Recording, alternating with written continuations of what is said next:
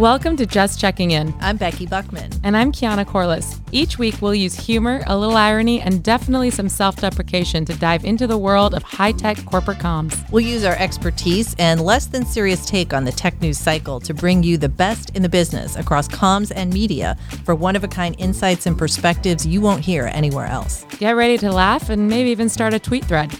This is Just Checking In.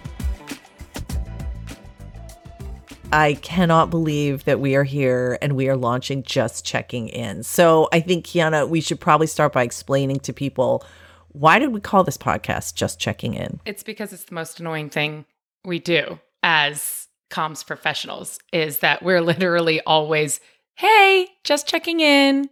When's that story going to run? Just checking in to see if you're covering my IPO. Right, exactly. So, it's an ode to the Just Checking Inners. I think every tech journalist will either cringe or appreciate it, and I'm fine with either. Exactly. And to your point, on this podcast, which we're launching today and are super excited about, we are interviewing both technology journalists as well as technology comms professionals, because this really is content for comms professionals to help them do their jobs even better in an environment that is completely crazy, probably the craziest tech and market environment I've ever seen in my career. That is the biggest understatement. The world that we live in is bananas. And I know, so we're going to have Alex on shortly. From TechCrunch, Alex Wilhelm. He's our first guest. Yes. And he's going to talk about just how bonkers it is. I probably won't talk a lot about where I work on this podcast, but I do work for a tech company that is, raising a ton of money and honestly should be like shooting fish in a barrel when it comes to coverage. And the fact that it is not should tell you everything you need to know. I mean, it is harder for people to get hype. But then you see things like Lucid, the car company. Yeah. That's worth like more than Ford, and it has yet to deliver a car. And you're like, wait, the hype machine is real. So which is it? Is it easy to make hype? Right. I'm like, is this 2000 and Cosmo.com? Only old people will get that reference. But what was Cosmo.com?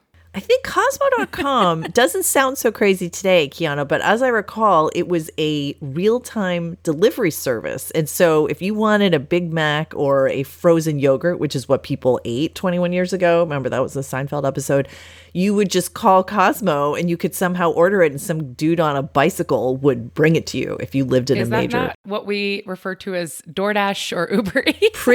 Pretty much, right. And Amazon Fresh is web vans. So we've come full circle. Somewhere in the world, the founder of Cosmo.com is like, WTF.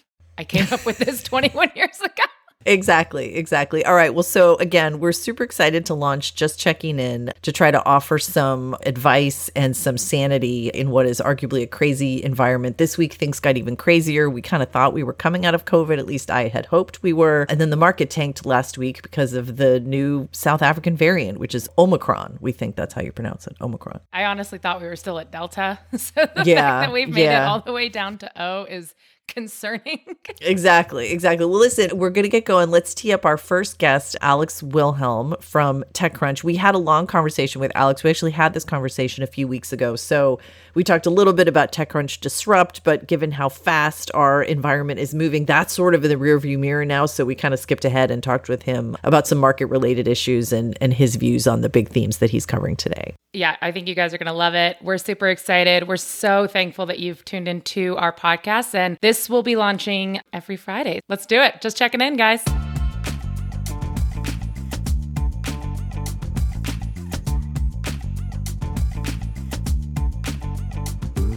I'm so excited about our first official podcast guest, Alex Wilhelm of TechCrunch, arguably like the most amazing, influential, and definitely on Twitter, well-read tech journalist. Yeah, mostly on Twitter. Alex, thank you so much for joining us. That introduction was so generous and then so not generous so quickly. That was, I've never gone plus to minus so fast in my life. I can't let your head get too big, my friend.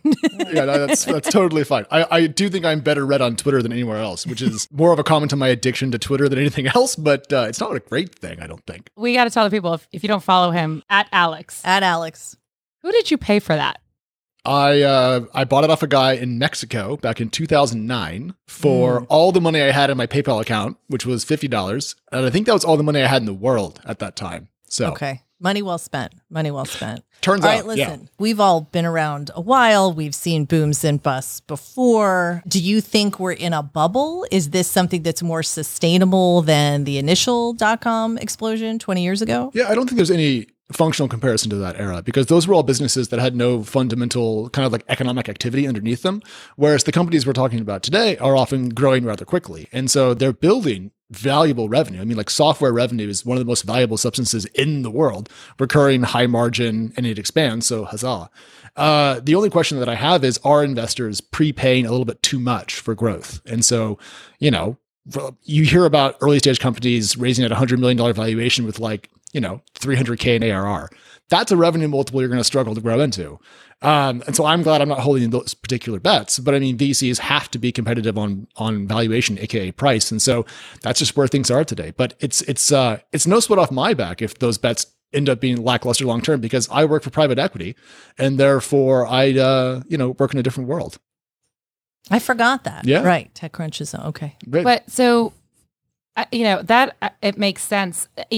It seems like the bets are, a lot of the bets are paying off. The pandemic sort of accelerated, especially from the cloud IT perspective. Like a lot of those bets paid off big because of the sort of acceleration of tech.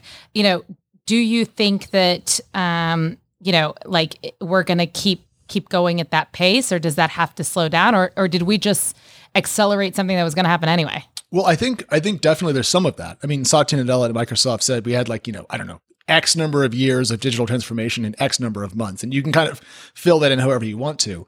I think that really did help a lot of companies, but all those gains, all that accelerated growth seems to be priced in already and some. So I'm long-term bullish about software. I'm long-term bullish on technology and its place in society, especially as change picks up speed over time. But that doesn't mean that we're not ahead of our skis in terms of what things are worth today. And I think that once we see interest rates move and we see the value of other asset classes rebound a little bit in comparison to technology shares, I think we'll kind of better figure out where we stand. But structurally, I don't see much on the horizon that could really shake up the current market dynamic. I mean, short of an asteroid or a hot war with China, what's really going to slow or change things?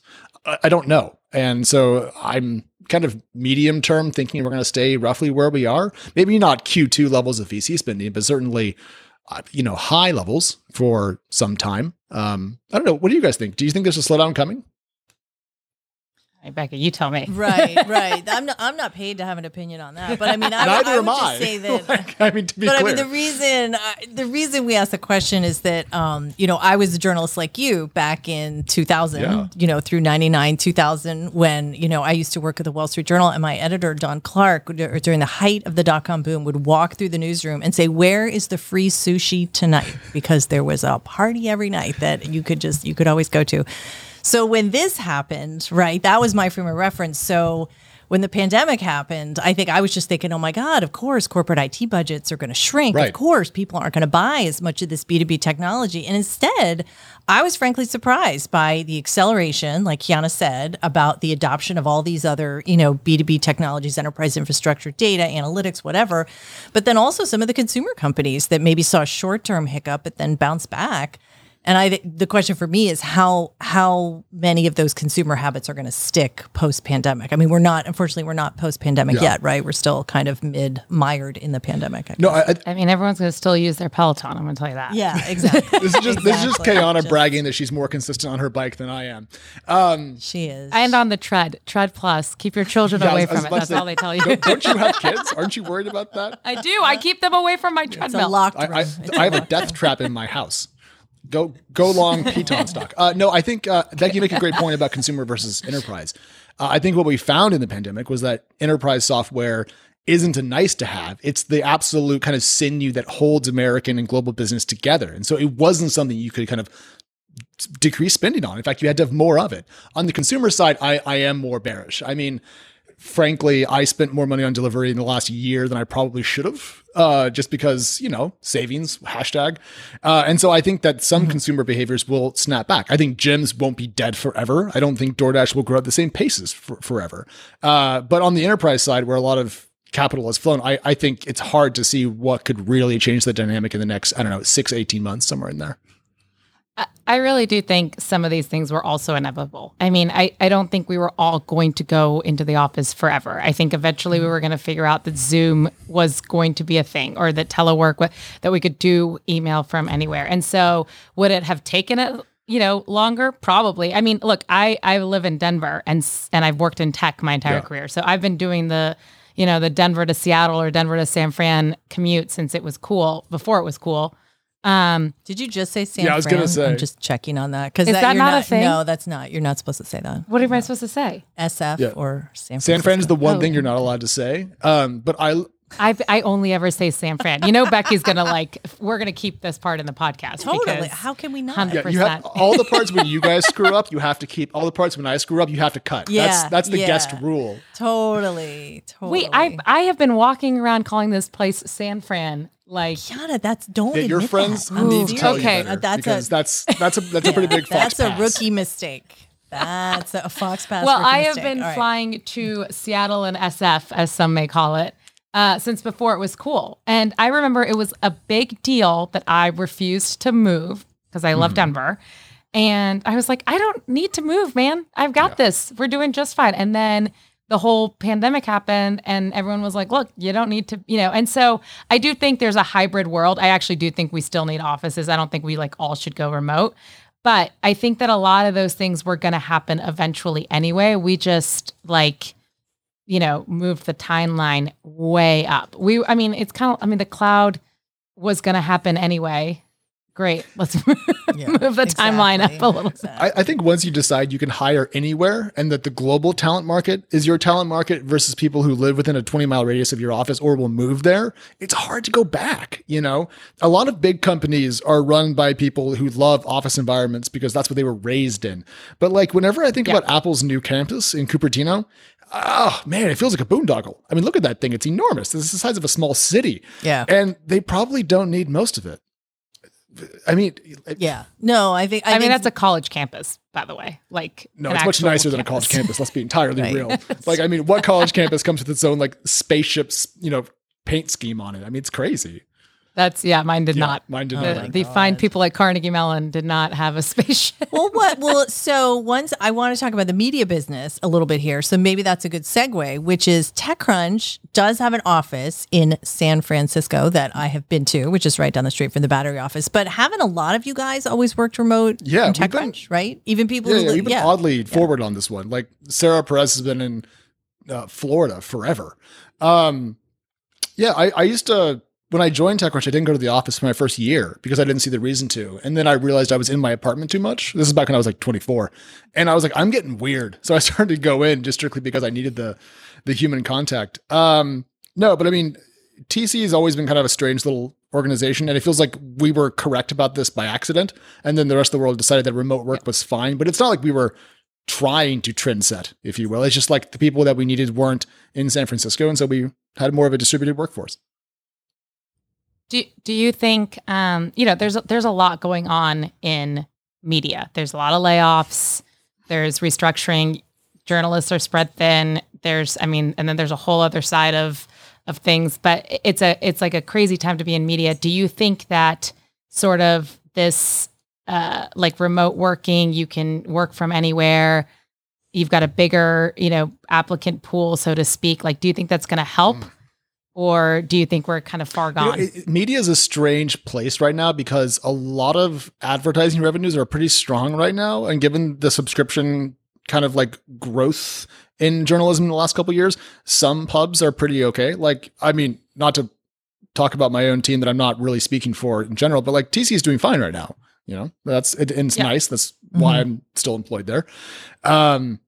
The distributed workforce thing makes my personal life a lot better because I don't feel like I'm in the wrong place all the time. But I don't think that media is going to lose its geographic focus given the need to cover communities, if you will. And so where there are kind of congregations of people, either a small town or an industry or whatever, I think you'll still see media congregate around that. And given the place that cable news still holds in our society for reasons that boggle my mind, I think you're still going to see a lot of journalists around areas that have either satellite television studios or the main studios themselves. So you're going to end up with a lot of New York, San Francisco, LA, Boston But I don't like going on TV, so it doesn't bother me. Podcasts are fine though. Podcasts are great. I mean, we can do this whenever. Television's stressy. It's not worth it. It's so much stress for like a minute and a half of being time consuming. And it's CNBC. Like it's watched by like 88 boomers. Like who gives a shit? It does feel like people are paying for content a little more though. I feel like a few years ago it was like such a thing, and now I feel like people just pay for content. Well, I feel like it used to be, the Wall Street Journal had, so, the New York Times had the limit of articles. The Journal had a paywall. Then it was TechCrunch, ExtraCrunch. But I feel like everything is pay now, right? It's very rare that you can get any content without paying for it. But I think people are paying for it. Yeah. Is the thing. I think that we've hit a point, and I don't remember who, I saw it this morning and I can't remember who it was, but someone was saying that some very large percentage of their paying customers were actually people under 40 or something like that. Interesting. And it was, and the joke was, and they said young people wouldn't pay for content or something like that. Yeah. Well, so one question I had for you though, this has to do with like future of the media is, when I was at the Journal, what started to happen was people saw the writing on the wall as far as the slow death of the ad-based business model, right? First it was Craigslist and classified ads in the paper, and then it was online advertising where you didn't make as much money, and people started doing events to generate revenue. And I think, I've paid lots of money to go to these events, as have some people at my firm. But what now with COVID and this kind of like perhaps permanent hybrid kind of working arrangement, what's going to happen to all these events that were kind of cash cows? I'm assuming they were cash cows for you guys and others. Yeah, I think I don't have any recent data, but during my first stint at TC, I think we were somewhere around 50-50. Interesting. So that's a number that's like 7 years out of date, which is like 10,000 years in our world. That's why I feel okay sharing it. The age of the dinosaurs. Yeah. Okay. I mean, think about it. That was in the early unicorn days. Yeah. That's when Box was going public. Like that does feel like an epic ago. I think I've been pleasantly surprised at how events have translated over to the digital world at TC, which is my main lens into this question. And the cool thing is I didn't have to fly anywhere. Mm-hmm. Like that's great. It was lower stress for me. I didn't have to worry about finding an iron in a hotel room to make my t-shirt look less crappy. I could just have my housekeeper do it, which is great. And there is so much to unpack in that sentence, by the way. You're ironing your t-shirts, but then the housekeeper is doing I'm like 3 things in there. Well, I don't know if she irons them, but she folds them for me. And so that's betting great. She's just folding, Alex. I don't think she's ironing. Well, they don't look as wrinkled as they do when they come out of a backpack when you fly, is what I'm saying. I see. Unpack that one. Fair. You backtracked I got you. All right. Pretty well. I got you. There you go. All right. Jesus. It's a tough audience. Anyways, the nice thing is the events are often cheaper. So at a lower price point and more geographic availability, because they're just online, so they're everywhere, I think it opens up access. And back to the point about paid media, one thing that I'm concerned about is constraining the access to correct information only to people who can afford it. Because then, the truth is expensive and lies are free. And I think we've seen the impacts of less correct media in the last couple of years, to be polite about it, and that worries me. But generally speaking, more access, lower price point, I'm in favor of it. And so it would be fun to see my team. I haven't seen them in really since I joined TechCrunch again. I've been to the office once, and then COVID hit, and I haven't been back since. So I haven't seen most people in person, which is a real bummer, but it's been fine. I mean, what can you do? But I do think that overall access improvements are worth the price of losing some convenience of hanging out in person. Yeah. All right. One last question for you, and then we'll let you go. Sure. You are, I mean, we joked kind of about Twitter at the beginning of this, but like you have a personality and a brand on Twitter. People know you. You let people get to know you. You're definitely, like out there. How do you sort of manage that in the world we live in? Like you have a brand, you have a following. People, like to think they really know you, but then on the flip side of it, you're a journalist, and so you're writing objectively on things. Like, how do you find a balance there? Do you think we need a balance there anymore? Like, what are your thoughts there? That's a really great question, and my answer to it kind of sucks, which is that I don't think about it much. Okay, that's fair. Yeah, and so whenever people say that I have a brand, I have to kind of grudgingly admit that I do, but it's not like a brand that I'm actively trying to put together. The only thing that I do on social media that's kind of like less than organic is if I tweet too much about like heavy metal and in Formula One, I'm like, shit, I should definitely tweet about the stock market just to kind of like fill it back in. But that's the only real, I just can't shut up, and people haven't made me yet. And, so until I'm forced otherwise, I'm just going to keep on kind of being myself. I think it's an enormous luxury and a privilege that I get to do that. And the publication that I work for lets me, have fun. And if they didn't, I'd go do something else. But I mean, like I like my job because I don't have to check myself at the door. And in return, I really care about the space that we write about. This is the part of business that I find the most interesting. And so I'm willing to throw myself into it, and the trade works out. But I couldn't imagine going to work for, big name newspaper publication where I would have to wear their jersey all the time, if that makes sense. And not be allowed to be myself. That's not appealing to me. Maybe I was born in the wrong, era or decade, but I am a millennial, and therefore I am trying to enjoy myself as I go through life. So, but you make a good point though. Because having worked for one of those big publications in the past, we were, it used to be you couldn't even register. I think you were supposed to not have a party affiliation for yourself when you voted. You weren't supposed to register to vote, right? Yeah, and I think Bob Woodward doesn't vote. Doesn't he not vote or something? I mean, he takes it to a crazy extreme. Yeah, that's too far. I've tried to stick to that, actually, the not registering to vote thing. But I met our local city council person, and he came to the house, and we met him. He's lovely. And so I had to register as a Democrat to vote for him in the primary. But there was a thing, you could register, vote, and then deregister all in the same kind of rotation. And I did that, and then they didn't deregister me. So now I'm technically a Democrat, even though I was trying to, to be clear, I'm not a neo-fascist, so I'm not a Republican. But I was trying to at least not have that letter on my jersey. That's a less controversial statement to make all the time. As time goes on. I do love your answer though, that you just don't think about it. Because I think that there is a lot of people who think real hard about it. And I know you, and I know you well enough to know that is the truth, that you really just don't. But I think there's a lot of people that actually really do think about it. And I think that, you can tell when it's genuine and when it's not, and so. Wait, I do have to make one small addition before we go. There is this terrible moment when someone that you find out that someone that you respect, like that you actually think is like smart and cool, and that you discover that they follow you on Twitter, and you look back through like your last 25 tweets and they're all just garbage. And you're like, oh man, this person's going to think that I'm a moron. I really got to shape up and stop tweeting about croissants. And then 3 days go by and you're like, oh, well, I didn't grow up. I do actually very much enjoy your weekend runs to the bakery. They seem lovely. I know. Yeah, I know. I don't have kids. It makes life a lot easier. Oh my God. We're so glad you could come. This was so much fun. Alex, you're like super guest anytime. Thank you. All right. Talk soon. Bye. Bye. Thanks for listening to Just Checking In. Follow us at Kiana Corliss and at Rebecca Buckman. Just Checking In is a Studio Pod media production. Our producer is Teresa Buchanan, and our show coordinators are Nicole Genova and Alex Karkos.